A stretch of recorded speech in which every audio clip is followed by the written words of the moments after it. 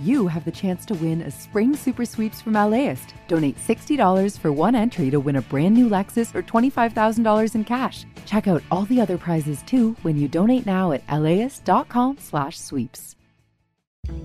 I'm Austin Cross. Join me for LAist's new live event series with the James Beard Foundation. We Are Where We Eat will go behind the scenes of LA restaurants. The kickoff event is May 22nd. Tickets at laist.com/events.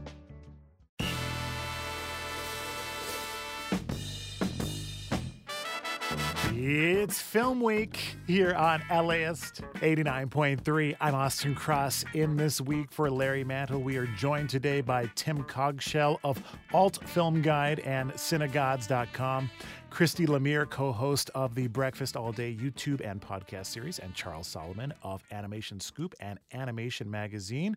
We got a lot to get through today, and we are going to begin with Asteroid City, the new film from writer-director Wes Anderson. Let's start with you, Tim. What did you think of Asteroid City? Oh, Wes, man. You look, Bottle Rocket is where Wes started, right?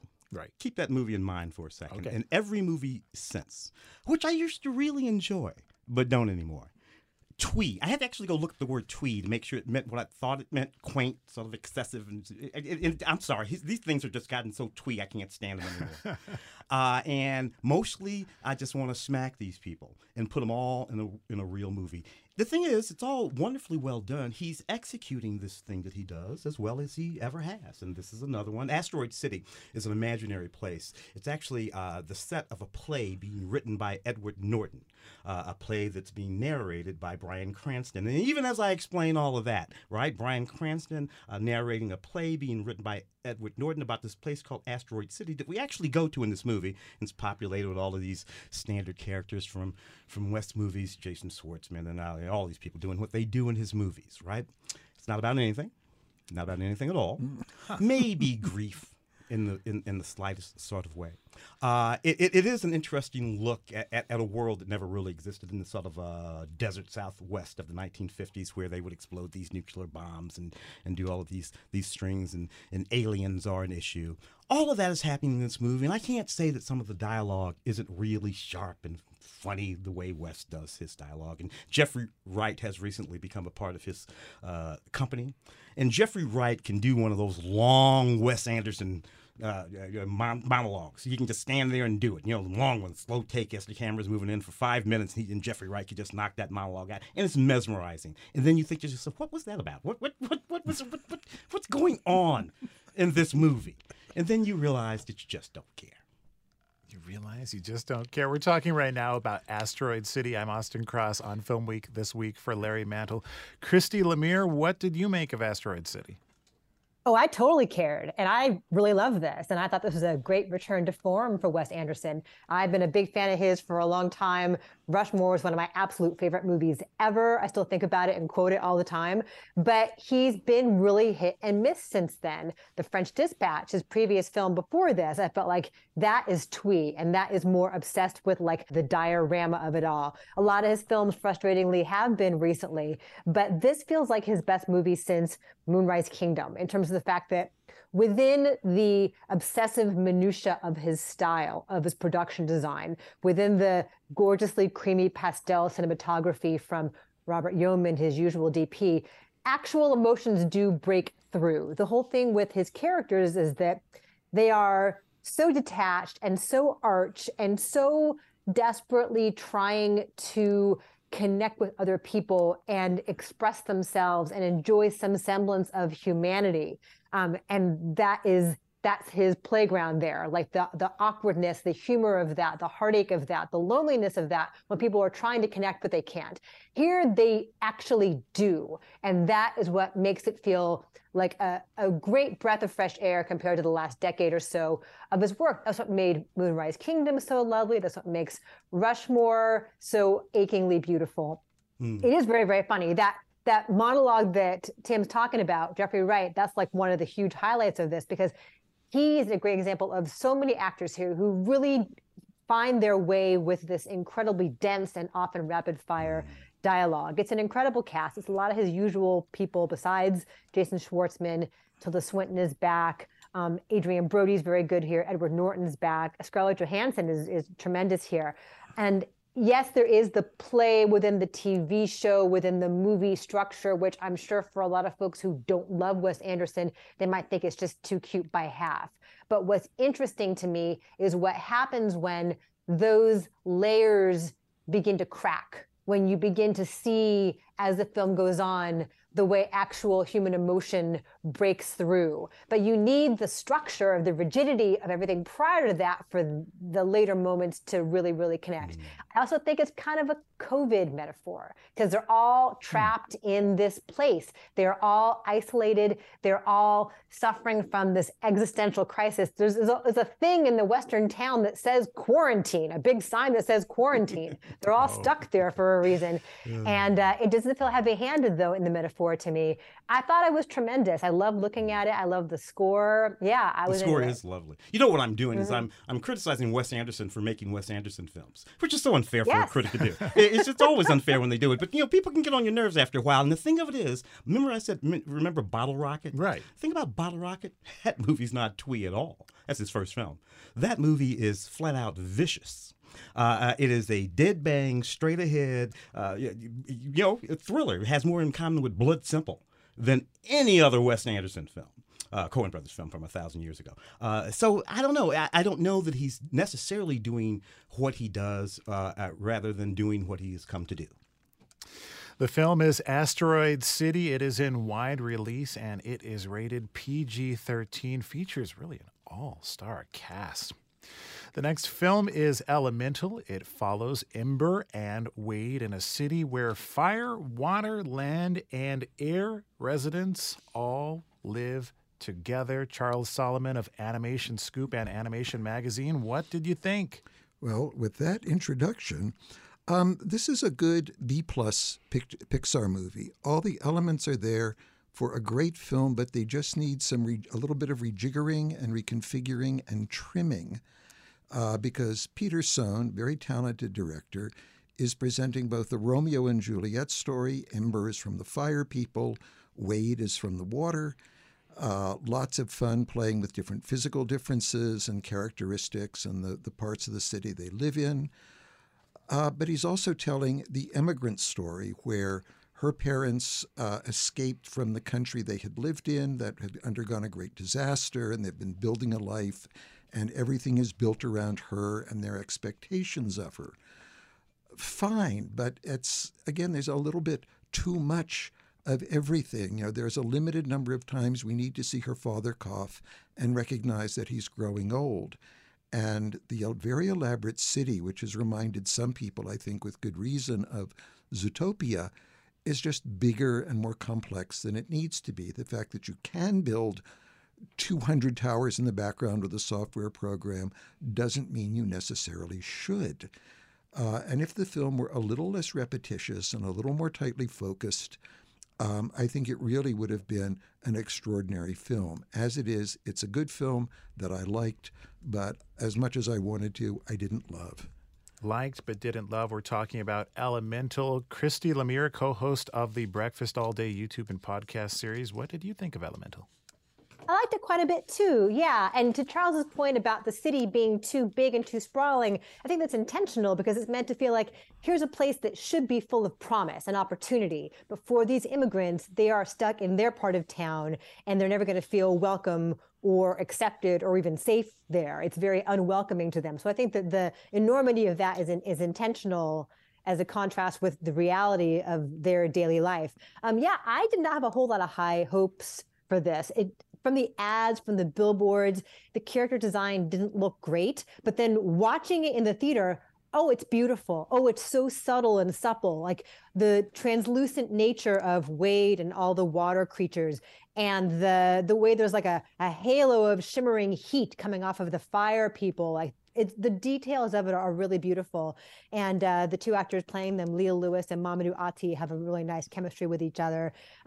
I laughed quite a bit. Yes, it is about racism. Yes, it is about prejudice, and it's not terribly subtle in its messaging. But maybe it doesn't need to be. I think to get through to people, no matter what age they are, I think people need to hear this message still, unfortunately, given the world that we live in. And so why not tell it in a beautiful, colorful way like this? Yeah, I dug the production design, the high-rise building where Wade's wealthy family lives. Like, it's really cool, kind of like mid-century modern. Like, the details are all quite beautiful. So I enjoyed quite a bit of it. And there's a short beforehand. There's an Up-themed short beforehand with Carl and Doug that made me cry. Like, within a split second, it made me cry. Up is so good for that.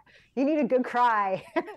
Just watch the beginning of Up. But this is a lovely revisit to those characters. So yeah, I very much agree with you, Christy, about the short. It's charming and it's gentle and it's elegiac. The one thing that surprised me about it, though, was how much I missed Russell and wished he had been on hand. But the dialogue... He's got Boy Scout stuff to do. He's busy. He's getting another badge. The movie is Elemental. It is in wide release, and it is rated PG.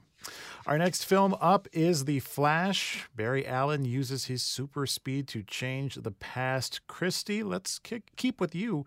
What did you make of The Flash? Okay, so I'm going to try really hard not to spoil, because for the people who care deeply about this, there is great consternation about even the slightest spoiler. Right. In our review on our YouTube channel, people are like, WTF, she said it wasn't going to be any spoilers. And like, I don't know what we spoiled. But anyway, I'll try to be very, very careful here, putting that out there. So Barry Allen is the Flash. He is part of the Justice League, but he feels like he's on the junior varsity squad because Batman gets to do all the cool stuff, like thwart bank robberies and whatnot. This is Ben Affleck as Batman. And so what he finds in trying and struggling and straining to prove himself is that he can run so fast that he can travel through time. And he realizes, oh, if I can go back in time, I can prevent my mom's murder and I can prevent my father from being wrongly imprisoned for it. And so he keeps going back in time to try to fix that. When he does that, though, of course, you can't time travel and have it all be awesome. Bad things always happen. He encounters a younger version of himself. And so as Ezra Miller playing opposite themselves in two different timelines, two different versions of Barry. And that was actually really enjoyable. I know there's been a lot of behind the scenes stuff with Ezra Miller and their legal troubles and their mental illness issues. And that's been kind of a shadow on this film and on the promotion of it and all. But, they're actually the best part of this. Those visual effects are quite seamless. Where the visual effects get really murky and really ugly is as the film goes on, especially in the big climax with, various versions of various characters, it just looks terrible. It's just like this murky swirl of color and light and dirt. Among the various versions of people is you get Michael Keaton also as Batman, which I was pretty psyched for. I'm 50. Michael Keaton's my Batman, when I was in high school. Too. Right? I love Michael Keaton. It's cool to see him back in that suit. It's kind of cool to see what that character has been up to. But as is the case with so much of this movie, it just feels like, here's a thing you like. Look, there's his Batmobile. There's the Danny Elfman score for that kind of Batman. And so much of it feels like, here's a thing you know, and here's a thing you know, and here's a thing you know. Michael Shannon comes back as General Zod and does nothing but stand there with a helmet. And then you have Supergirl, you have Sasha Calle as Supergirl, and she's kind of a dud. So I'm very mixed on this. It's funny here and there. The thing with the Speed Force can be cool. The whole point of him, fixing things and tweaking things and his speed of light.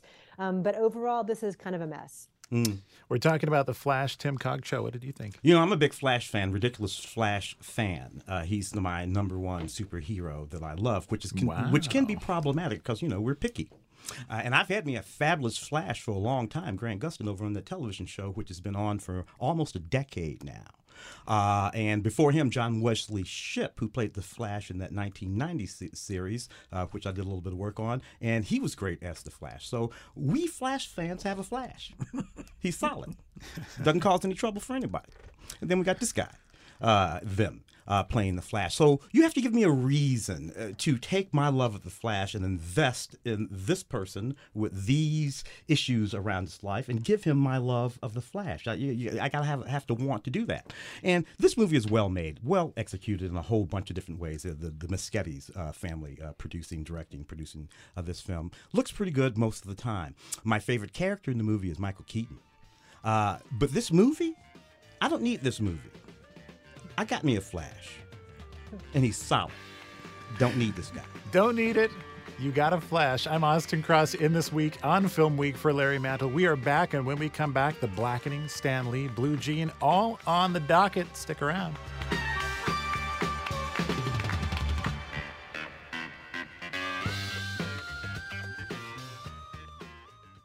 Support for LAist comes from Latino Theater Company at the Los Angeles Theater Center, presenting the world premiere of Ghost Waltz by Oliver Mayer, a bold original recovery of Juventino Rosas, one of Mexico's most significant composers. Follow Rosas from his father's early death to his friendship with ragtime genius Scott Joplin, now on stage through June 2nd. Tickets and information at latinotheaterco.org.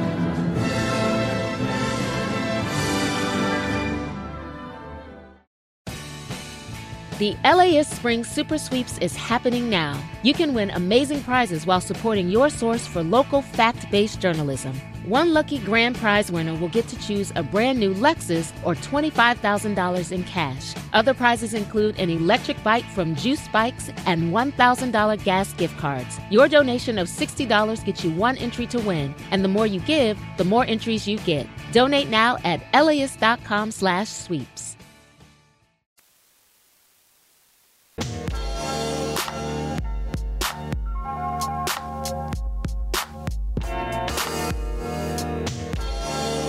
It's Film Week here on LAist 89.3. I'm Austin Cross in for Larry Mantle. We're joined this week by Tim Cogshell of Alt Film Guide and Cinegods.com, Christy Lemire, co-host of the Breakfast All Day YouTube and podcast series, and Charles Solomon of Animation Scoop and Animation Magazine. We continue our conversation with The Blackening. Tim, what did you make of it? Well, this is a very solid satire right from its title, The Blackening. Tim's story over here, Barbershop, and so many other great films that black folks love. Look, this film is taking on the very fraught relationship that African Americans have with the slasher film, with all horror films, but with the slasher film. You look, it goes like this. If a black person's in a slasher film, they're going to die first or worst or both. Right. That's pretty much the way that goes, and we've been thinking about it for now to 50 years. So these folks are taking all of those tropes regarding African Americans, black folks in slasher films, and putting them right in front of everybody's face. The first one is it's a Juneteenth celebration. These 7 college roommates, former roommates, are going to go out to this cabin in the woods, a remote cabin in the woods, and of course everybody says, "Well, who picked this?" Excuse me, aren't we all black? Black people don't go to remote cabins. Yeah, there they are, this remote cabin. It's absolutely hysterical every time somebody points it out. And it's funny for all of the layered reasons that black folk, African Americans, know it's funny. For one thing, lots of black folks have cabins in the woods. We own cabins in the woods. So it's funny on many, many layers. And this movie knows that, and it tries to exploit all of them as it forces these characters into playing this game that's represented by this, what used to be called a Sambo caricature.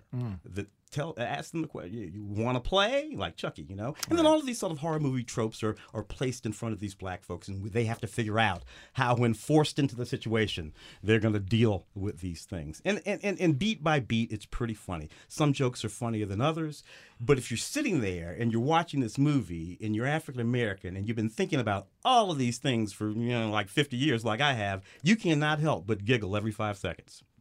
The movie is The Blackening. It is a comedy, horror, thriller, wide release, rated R.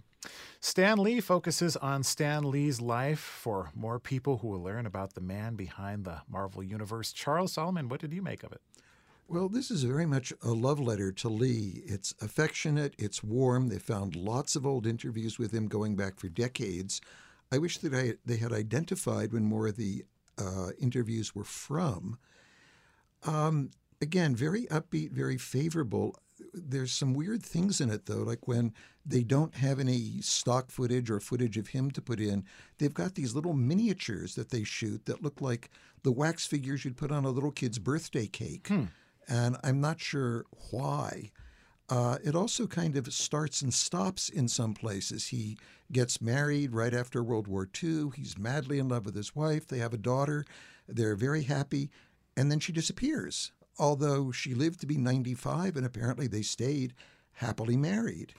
My other problem with it is that towards the end, it kind of reminds us that, yeah, this is from Disney, who has the Marvel franchise, and we see lots of cameos and lots of Stan Lee with all the different actors and all the different movies, and it starts to feel a little product placement, perhaps. But if you like Stan Lee, you'll be ecstatic. Tim Cogshaw, what do you think? Yeah, not exactly cradle to grave, but it starts at the cradle. Stan was born in 1922, and we started in 1922. As it happens, the folks around his neighborhood had cameras, and a lot of them liked taking pictures of baby Stan Lee. So we have images of very, very, very young Stan Lee as almost, not only, but almost the only voice we hear in this movie is Stan Lee's. Talking either in interviews or in a voiceover from an interview with him. And every now and again, another voice comes in, including that interesting little fight that he got in with Jack Kirby on that radio and with program. Steve Ditko. And with Steve Ditko, because, there were some issues there. Those are in the film. I appreciate that the filmmakers allowed that information to the film. There were issues, authorship, who did this, who did what, that are in the movie. But this is a film made by people who love Stan Lee, as many of us do. And Stan Lee comes off in this film as a jovial character that most people seem to have loved most of his life. If you want to know why Peter Parker is bananas about Mary Jane in Spider-Man, it's because Mary Jane is Joan Lee, and Stan Lee was nuts about Joan Lee. Christy Lemire, what do you think? Yeah, it's totally an infomercial for Stan Lee and for Marvel, but he's such an engaging and charming raconteur that, like, you don't mind. Like, you want to spend all that time with him, hearing him tell these stories. And he's, throughout his entire life, there's a wealth of interview footage. And so it's a lot of fun to see him throughout his various incarnations, and to remember that before there was this obsessive Marvel fandom, he was doing some really groundbreaking work in terms of trying to depict superheroes as flawed, as complicated, as human, insisting that Peter Parker needed to be a teenager. That's part of what the charm is that we see now in, like, the Tobey Maguire, especially the Tom Holland incarnations of that character. But, like, the fact that he wanted them to be recognizably human was kind of exciting back then compared to the DC characters for whom so much was so black and white, so good versus evil. So that's all cool. Yeah, the little beef with Steve Ditko and Jack Kirby is an interesting little nugget, but this is not in any way like a warts and all depiction of Stan Lee. It is all still product, but very enjoyable product. Stan Lee is a documentary streaming on Disney+. It is unrated. And Christy, we'll keep with you as we move on to Blue Jean, which is about a closeted teacher who's pushed to the brink. What did you make of Blue Jean? It's very good. Yeah, it's really understated and feels very lived in its 1980s Northern England setting. Rosie McEwen is very good as a high school English teacher who is a closeted lesbian. This is a time in England in which, Margaret Thatcher is in charge, and you're seeing crackdowns on homosexual activity. And so she's understandably very afraid of being outed. She has a girlfriend who is very out. She's a very butch lesbian, and she has these friends who are very rowdy and raucous, and, they're very comfortable in who they are. She is always a little trepidatious. And so the subtlety that you see in Rosie McEwen's performance, it has to fluctuate depending on what situation she's in. Like, she's in command as a PE teacher in this high school, but you can tell, like, not always entirely certain of herself.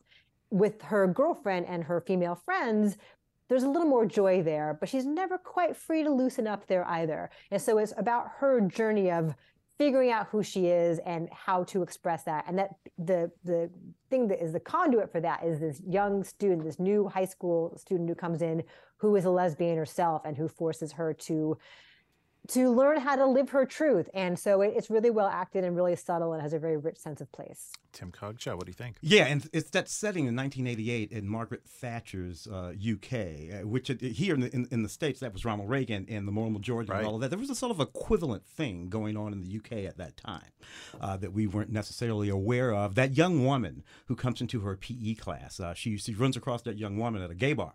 Now, this is funny because they sort of do that thing where you see each other. And I'm thinking to myself, well, this should work out because you're not supposed to be in this gay bar, 17-year-old, and nobody knows I'm gay. This should work out.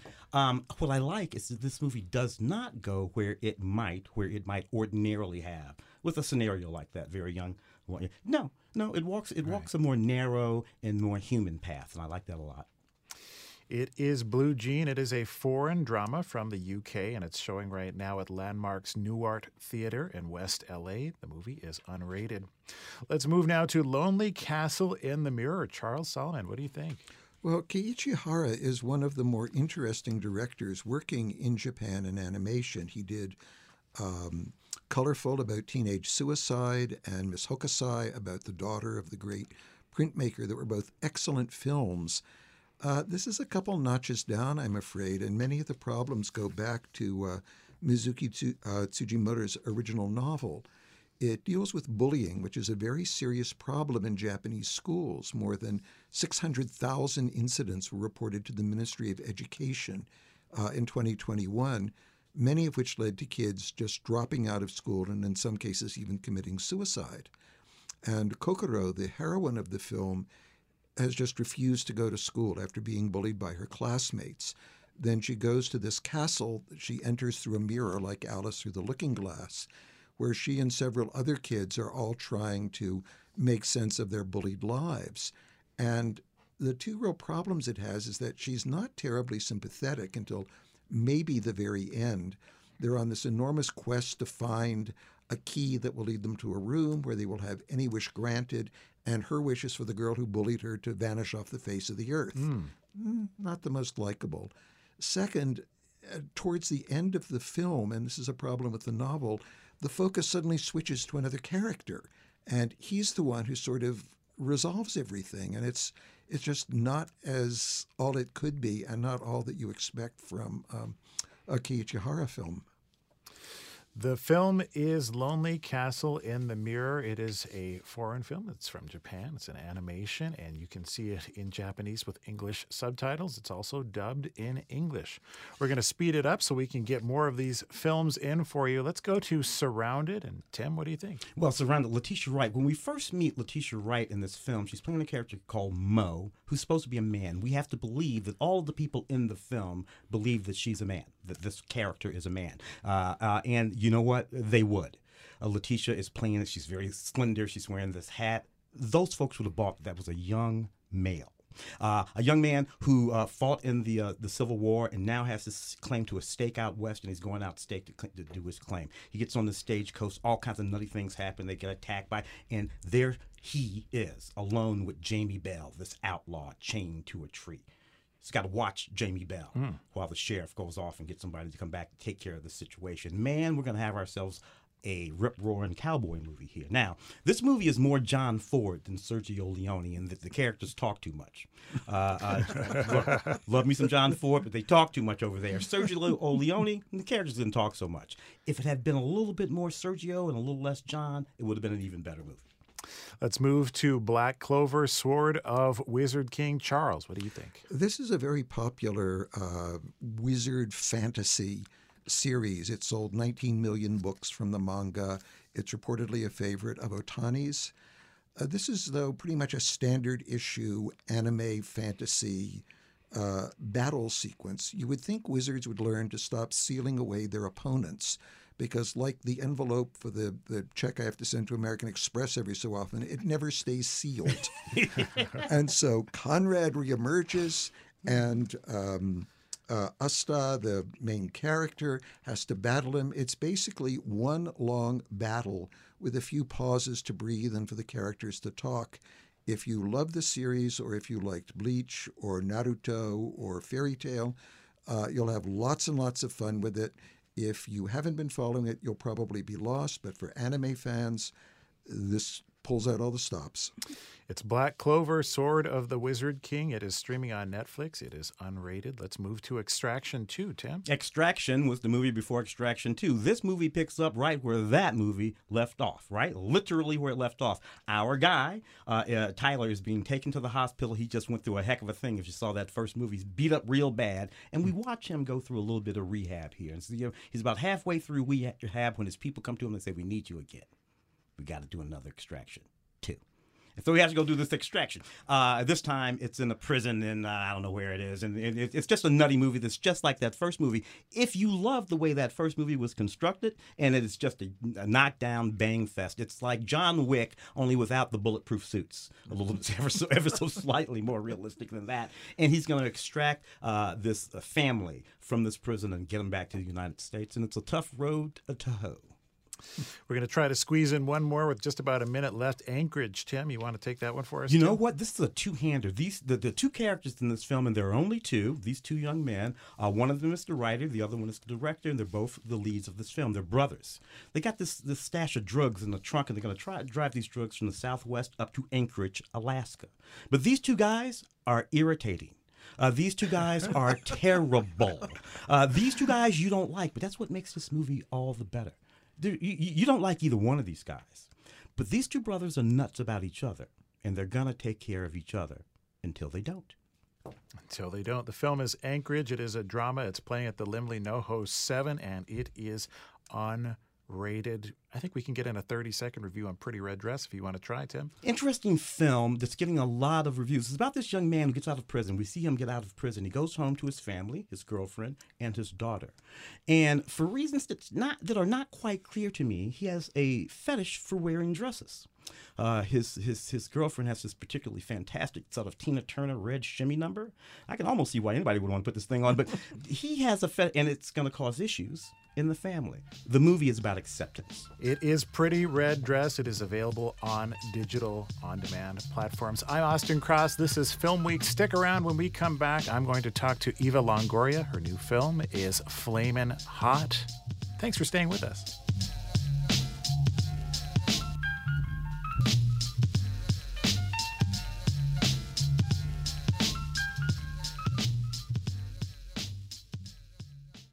Support for LAist comes from Latino Theater Company at the Los Angeles Theater Center, presenting the world premiere of Ghost Waltz by Oliver Mayer, a bold original recovery of Juventino Rosas, one of Mexico's most significant composers. Follow Rosas from his father's early death to his friendship with ragtime genius Scott Joplin, now on stage through June 2nd. Tickets and information at latinotheaterco.org.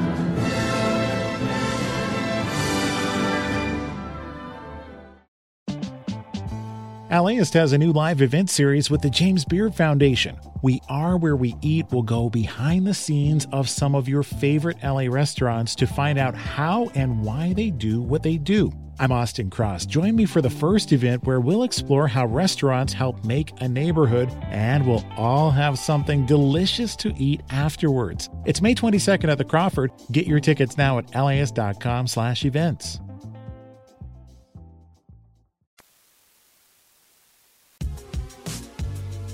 Welcome back to Film Week. I'm Austin Cross. Hit up the snack aisle in just about any store these days, and you are bound to see all different kinds of flamin' hot products, from potato chips to popcorn, and of course, the one that started it all, Cheetos Flamin' Hot. The origin story of these wildly popular snacks and the man who says he invented them are the subject of the new film Flamin' Hot. The film is directed by Eva Longoria, making her directorial debut, best known for her role as Gabrielle Solis on TV's Desperate Housewives. She's also a successful producer, businesswoman. She's authored a cookbook, and now she adds director to her resume. I spoke with Eva about the film and the Southern California story that inspired it. Well, there's so much to like about this story, Eva. And personally, I grew up in Rancho Cucamonga around the time that this was happening, so it was really cool to learn about the history that was happening at the factory that was just down the street from my house. I want to just start off by asking, what drew you to the script when you first read it? Oh man, so many things. First of all, I read the script and I didn't know the story of Richard Montañez. And I was like, this is amazing. How did I not know this? He's Mexican American. I'm Mexican American. And I just thought there was so much to learn from his journey in life. Like all the adversity he faced and how he faced it with dignity and grace. And I was just like, I need to direct this movie. And so I threw my hat in the ring, and the rest is history.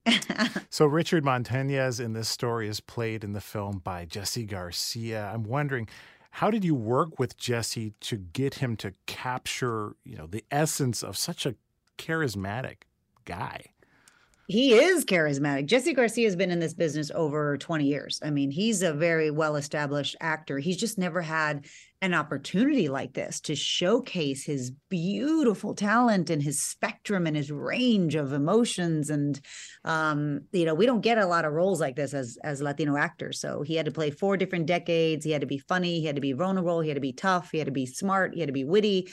I mean, it was a really big task, and he's portraying somebody who's still alive. And so Jesse was the only person that could have done this role. I mean, he was perfect for it, and he had all the gears, and he took it on as seriously as I did. I really felt the weight of our community behind us and with us.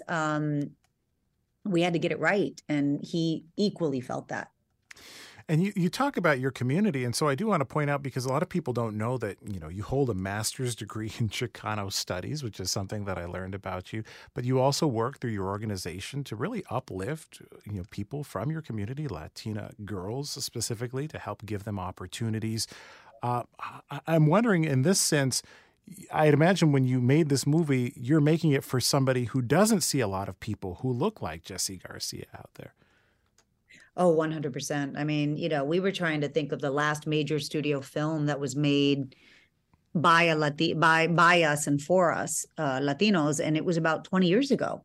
It was Chasing Papi. 20 years ago. Yeah, and we were like, we can't get a movie every 20 years. Like, this isn't, this is important. We get it right, because what happens is, if it doesn't have economic success, if our audience doesn't show up and say, hey, we want more content like this, then studios go, okay, well, we tried that Latin thing one time, it didn't work, so let's just go back to what we know. We tried hiring that female filmmaker once, it didn't go that well, so let's just stick to what we know. And then they just continue to tap the same well of talent they always tap into. And we definitely felt that pressure to represent and to make the best movie possible. And I'm just so excited that we've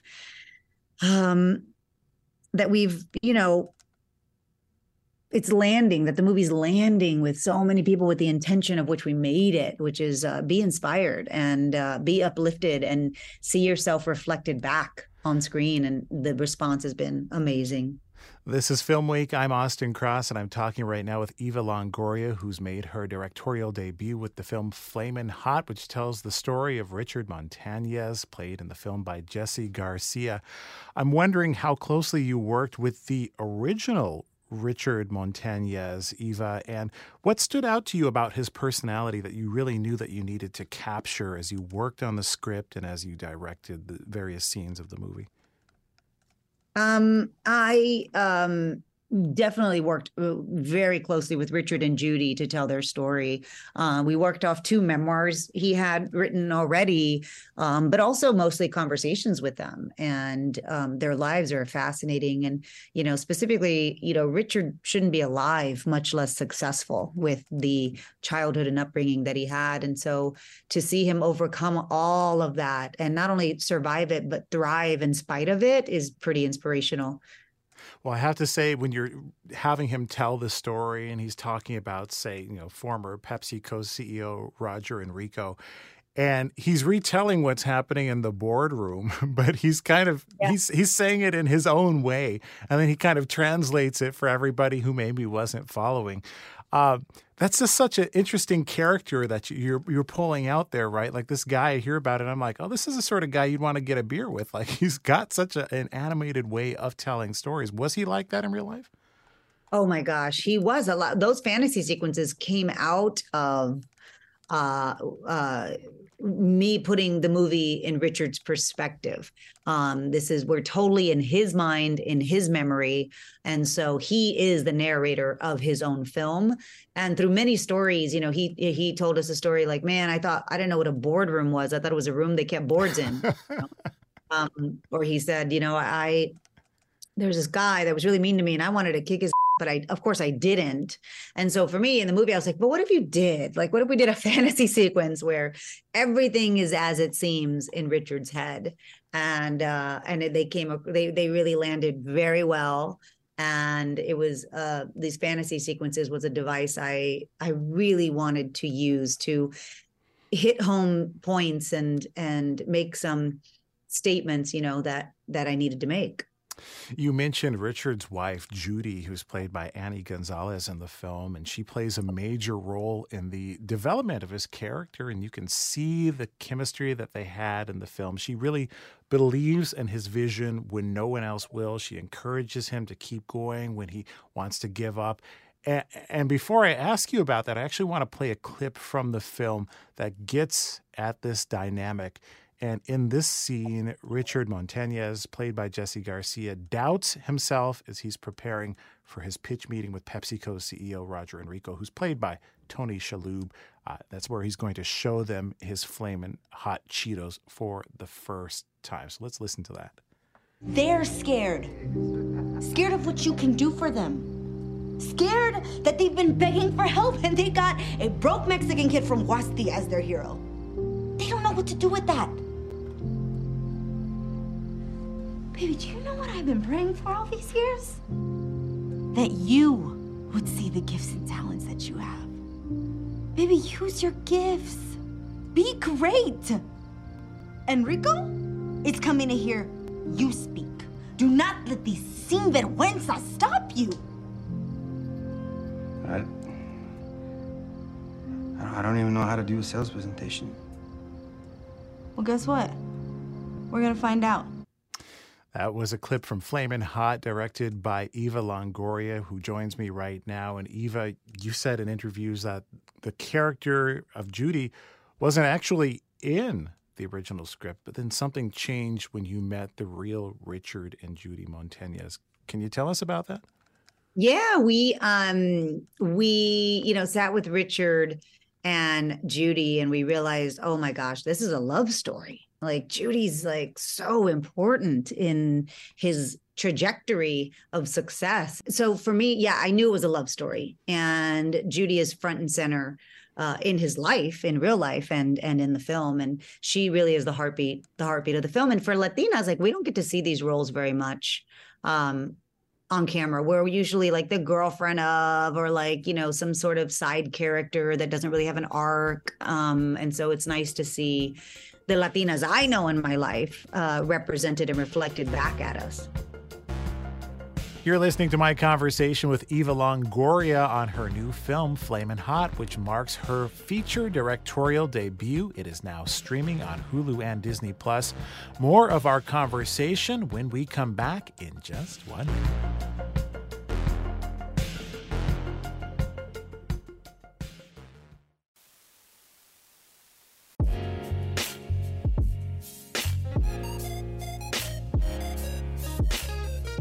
Welcome back to Film Week. I'm Austin Cross in for Larry Mantle. Let's get right back to my conversation with director Eva Longoria about her new film, Flamin' Hot. We're talking about the character of Judy Montañez. She played such a strong character, and yet what you also got at in the film was this kind of dynamic around him, especially before he really started to take off in his career, where his friends were telling him, you're going to let your woman handle things. You're going to let her be in the lead of things, which honestly, to people who come from outside of a culture like that, they might think, oh, people actually still think about it. But you were really tapping into a dynamic that's still very much alive and well in certain Latino communities, right? There was a certain machismo that was playing out. And yet, she was there. She was there to tell off his father for him when his father was coming at him. I mean, as you thought about that, was there any part of that character that was inspired by, anybody who you've known in your life? Oh yeah, I mean everybody in my family is like Judy. We are soft and loving, but we are definitely the force to be reckoned with in the household. And so, Judy's my mom, Judy's my aunt, Judy's my sister. I am Judy, and definitely, like I said, this was finally an accurate portrayal of what Latinas look like in the world. And I wonder if that's something that you set out to do, because you mentioned the last time that there was a film anywhere near this was Chasing Poppy. And if I remember, it was the situation where, the characters did go through an evolution, but at first they were all kind of chasing this one guy. And so there's this image of women in film where it's like, the woman is chasing the guy and that's her MO. And you kind of flip that on its head here where you put Richard with a wife who wasn't taking anything from anybody. So I'm like, I'd imagine you came from a background where you had a lot to draw from. Yeah, I mean, I knew this was going to be my superpower, was knowing my community. I think the more authentic and specific you are to a story, the broader the appeal. It's a very interesting dynamic, because I know we keep talking about Latino representation and Latinos, but this is a universal story. Everybody in the world is falling in love with this story. We did an international press day, and it was Spain, France, Italy, Germany, Ireland. Everybody's crazy for this story. And they said, wow, it's like a success story. It's a rags to riches story. It's perseverance. It's the underdog. And so, you don't have to be Latino to relate. But I do think the more specific I was, the broader the reach. What was it that you knew when you read the story, when you found out about it, that you knew that you could bring to it that, maybe other people couldn't bring to it? What was it that you were aiming to bring to this conversation, to this movie? I really wanted to explore that opportunity is not distributed equally. Talent is. Anybody can have an idea. Anybody can have talent. But do you have the infrastructure around you that can lead you to success? And that infrastructure is often not in our neighborhoods and our communities. And so, when somebody keeps telling Richard, no, ideas don't come from people like you. No, that opportunity isn't for some guy like you. He dares to ask, but why not me? And I think that's where everybody's inspired. It's like, wow, he broke protocol, not even knowing there was protocol. And so that naivete is sometimes a superpower. I understand that you grew up in Texas and you grew up in a predominantly Latino community. And then you switched schools at some point. I believe you took a GATE test, and then you ended up going to see a different community. Is that one of the earliest points in your life where you can recall where this sort of opportunity gap that you're talking about, the thing that stood out to you in the story, became clear to you in real life? It was out of my neighborhood. Yeah, I thought everybody was Mexican, because I grew up in a Mexican neighborhood, and I passed into this gifted and talented school that was across town, and I had to get bused there. And I remember getting on the bus with my bean taco that I ate every day for breakfast, which I still eat every day for breakfast. And I get on the bus with my bean taco, and everybody has a Pop-Tart. And I was like, what is that? And they were like, what's that? And I was like, a bean taco. Don't we all eat bean tacos? And then I remember a little girl whispering, she's Mexican. And I thought, what's that? Like, I didn't really understand what it meant. And I was like, what, is that a bad thing? Is she saying it as a bad thing? And so it was finally, I was like, oh, I'm different. Okay. And then I would go to Mexico all the time, and I would come back crossing the border, and I would say U.S. citizen, and I'd get right in. I thought it was like a secret password only we knew. I was like, why don't those people in that line just say the password? And so then I was like, I would go to Mexico, and people there would go, oh, you're American. And I go, no, I think I'm Mexican, and I was so confused for so long, and then finally realized, oh, I'm both. I am Mexican American, and I'm 100% at the same time. This is Film Week. I'm Austin Cross. I'm talking right now with Eva Longoria, who made her directorial debut with the movie Flamin' Hot, which tells the story of Richard Montañez. There's a little bit of controversy surrounding its accuracy, or the accuracy of Richard Montañez's original story. I'm sure you're familiar with the 2021 investigation published by the LA Times in which they cite interviews with past Frito-Lay employees and company records that dispute his version of events. And I'm wondering how you found out about all of that, change, and maybe if it changed the way that you approach the film. No, it never had any effect on the film. We were never telling, the documentary of the Flaming Hot Cheeto. I was committed to telling Richard Montañez's story. Although Pepsi defended Richard, Pepsi came out with a lengthy statement, and really defending Richard and saying he absolutely is responsible for the success of this brand. They don't credit the chemist, the food chemist job to him, but they definitely credit the success of launching it to Richard Montañez. He did a lot with this amazing company and reached top level executive. So I don't think you do that because you didn't do anything. As a director, making your directorial debut, did you find your experience as an actor impacted the way that you directed? Oh, yeah, absolutely. I think, me being in front of the camera, I'm definitely articulate in how to communicate with actors.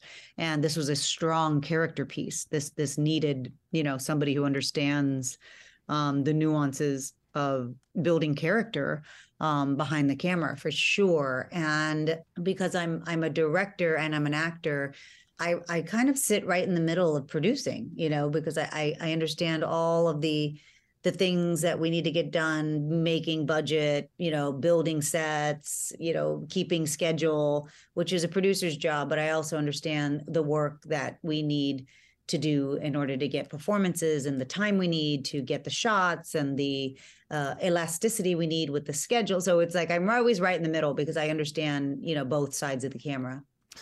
I know when you do anything for the first time, there's always some surprises, no matter how much you prepare. What surprised you the most about directing your first feature film? That I could do it. I didn't doubt I could do it. I just, when I finished, I go, okay, yeah, I knew I could do that. And I did it. Like it was surprising and not surprising at the same time. And I think, just like in the movie, Judy gives Richard permission to be great. Like, go be great. Like, what are you doing? What are you waiting for? And for me, I gave myself permission to be great and to be like, what's wrong with you? Go do. Of course you can do this film.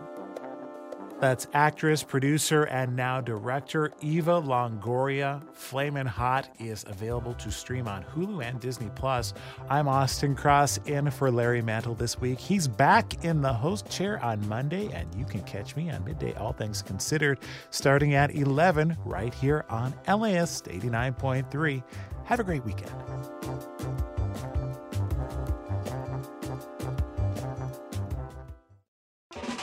Start your Saturday with something that will grow your kiddos' brains and get their creative juices flowing. Join us at LAist for a morning of multilingual story times, interactive performances, art making, and lots of kid fun. Bring the whole fam and join us for a super fun Saturday at LAist in Pasadena on June 1st. Tickets at laist.com/events. See you there. As a farmer's son from a desert region in California, J.B. Hamby thinks a lot about water. I spent a lot of time digging up history, particularly about water, which is the origins of the Imperial Valley. How this 28-year-old became the youngest lead negotiator on the Colorado River ever. And how he could shape the most consequential negotiations to date. Listen to Imperfect Paradise, the Gen Z Water Dealmaker, wherever you get podcasts.